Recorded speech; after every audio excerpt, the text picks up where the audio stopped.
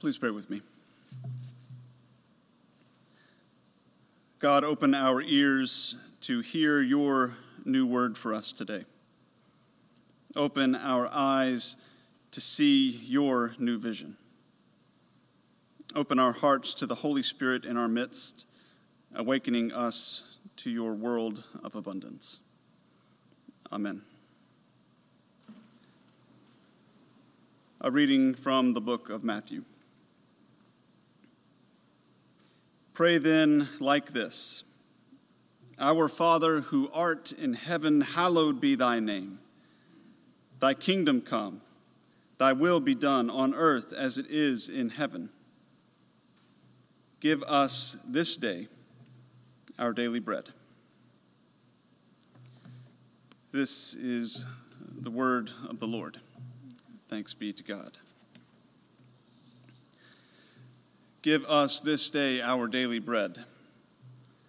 This prayer takes us to our kitchen tables, maybe to the table you are sitting at right now, perhaps to the table you sat at as a child.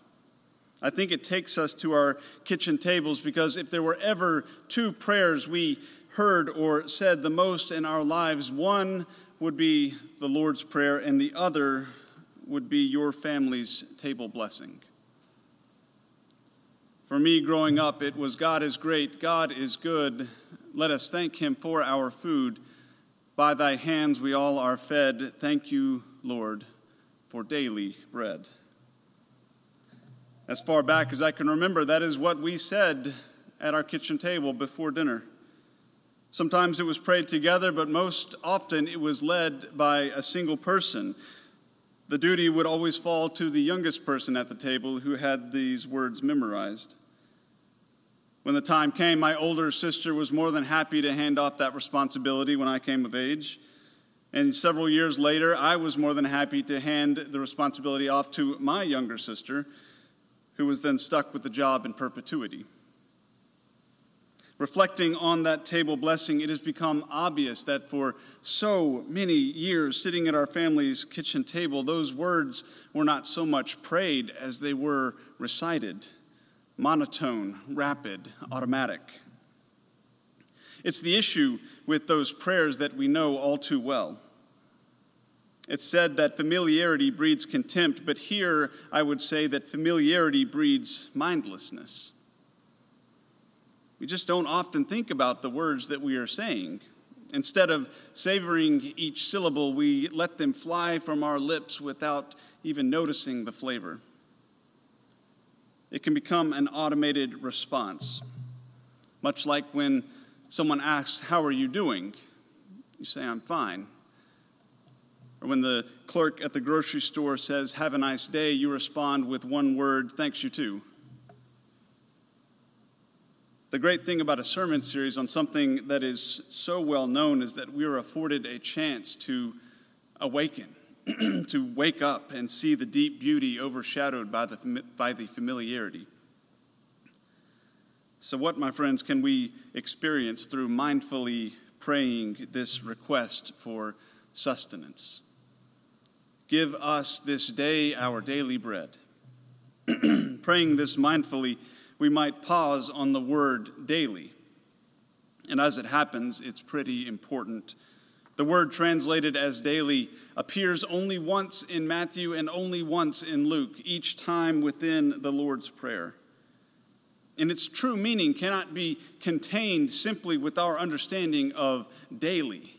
Its true meaning encompasses the necessary, the continuous, for today and for tomorrow, enough for today with the assurance that there will be enough for tomorrow as well.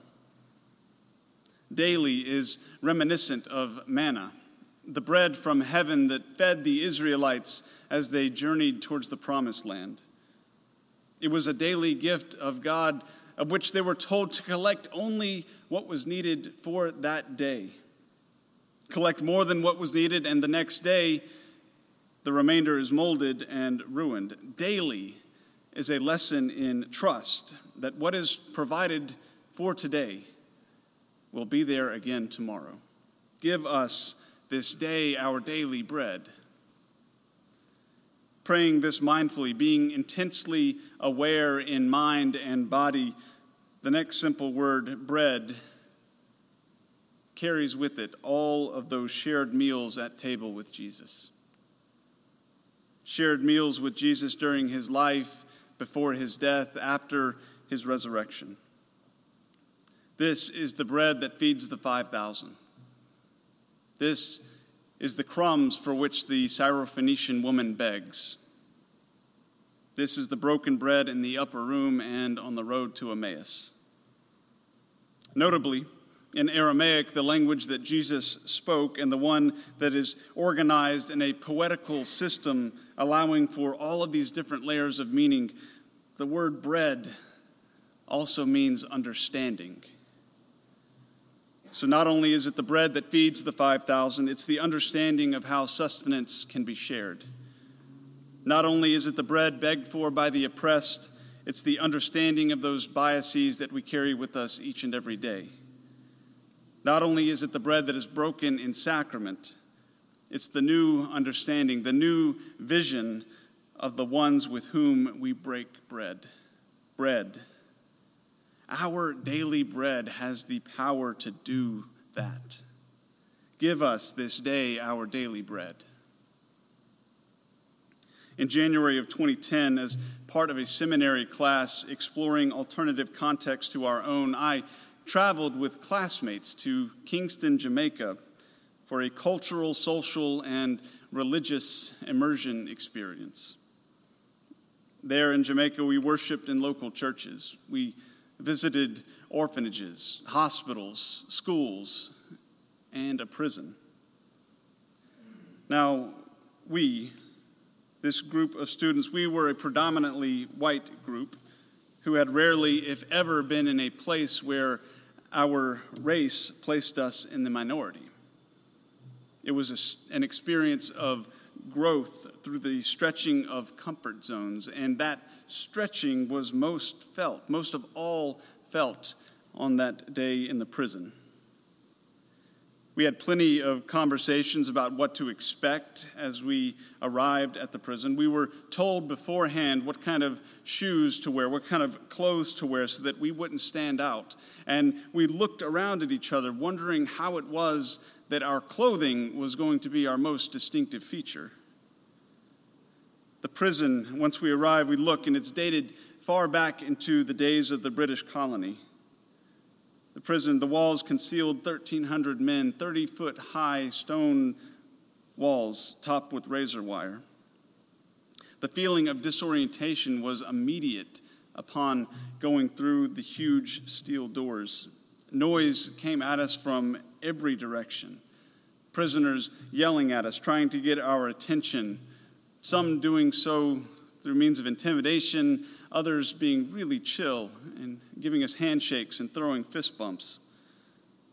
The disorientation of the location and the loss of security, either real or perceived, kept us in this tight grouping as we moved throughout the facility. We went through various offices and sections of the prison, exercise areas, a small library, a chapel, and at last arrived at the bakery to see men tasked with providing the daily bread, not only for those at that facility, but for the 4,000 some odd prisoners incarcerated across the island as well. The heat from the ovens is stifling and the air humid and heavy. About 8 guys stand at their tables working giant mounds of dough. We stand there watching these really big guys because you had to have some serious bulk to take on this job. We watch them knead and turn and pound their dough. And as we stand there, we listen to the guards going on and on about how delicious this bread is. After several more sweltering and anxious moments, we turn to leave, and as we turn, one of the prisoners, a guy named Joe, who towers over everyone in the room, stops and asks, "Do you want to try our bread?" Now, we're not sure if that's allowed, but we're not about to question Joe. But even before we could answer, Joe already has a couple of guys opening the doors to the oven. The door comes open and we are hit with this new blast of heat from 30 feet away. 3 guys pick up this 20-foot-long wooden paddle and begin to pull out trays of bread. They're pulling out trays from this 400-degree oven, and Joe is taking them and tapping the top of each loaf, searching for that perfect one. 3 trays come out that are not up to his standard, and he's flinging them back into the oven. Finally, he points to the far back corner and says, "Bring me that one." So the 3 guys drag this tray out from the back corner of the oven, and they throw it down on the table, and with his bare hands, Joe picks up this beautiful loaf of steaming bread and tears it apart and moves down the line of seminary students, allowing each of us to tear off a piece of this most delicious bread. So in the sweltering bakery, in the middle of a 300-year-old Jamaican prison, served by the biggest dude we'd ever seen in person, we found ourselves at table. As we left the bakery and walked back into the fresh air and sunshine, we realized that our vision had changed. The anxiety we carried was loosened, and that God had given us what was necessary, bread and new understanding, for that day, which assured us into the next. Give us this day our daily bread. 7 words that are spoken each and every time we gather for worship. 7 words that we have said without much thought, knowing that our pantries were full and bank accounts healthy. 7 words uttered with the mistaken notion that this is a petition for our material needs. 7 words that take us out of our head and into our gut.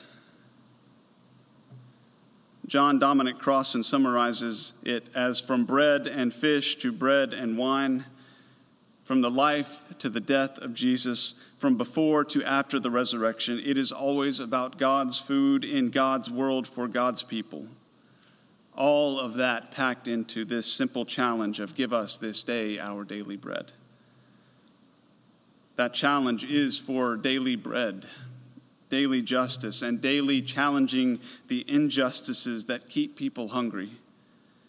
Hungry for bread, hungry for equity, a prisoner hungry to be seen as human, hungry to be free.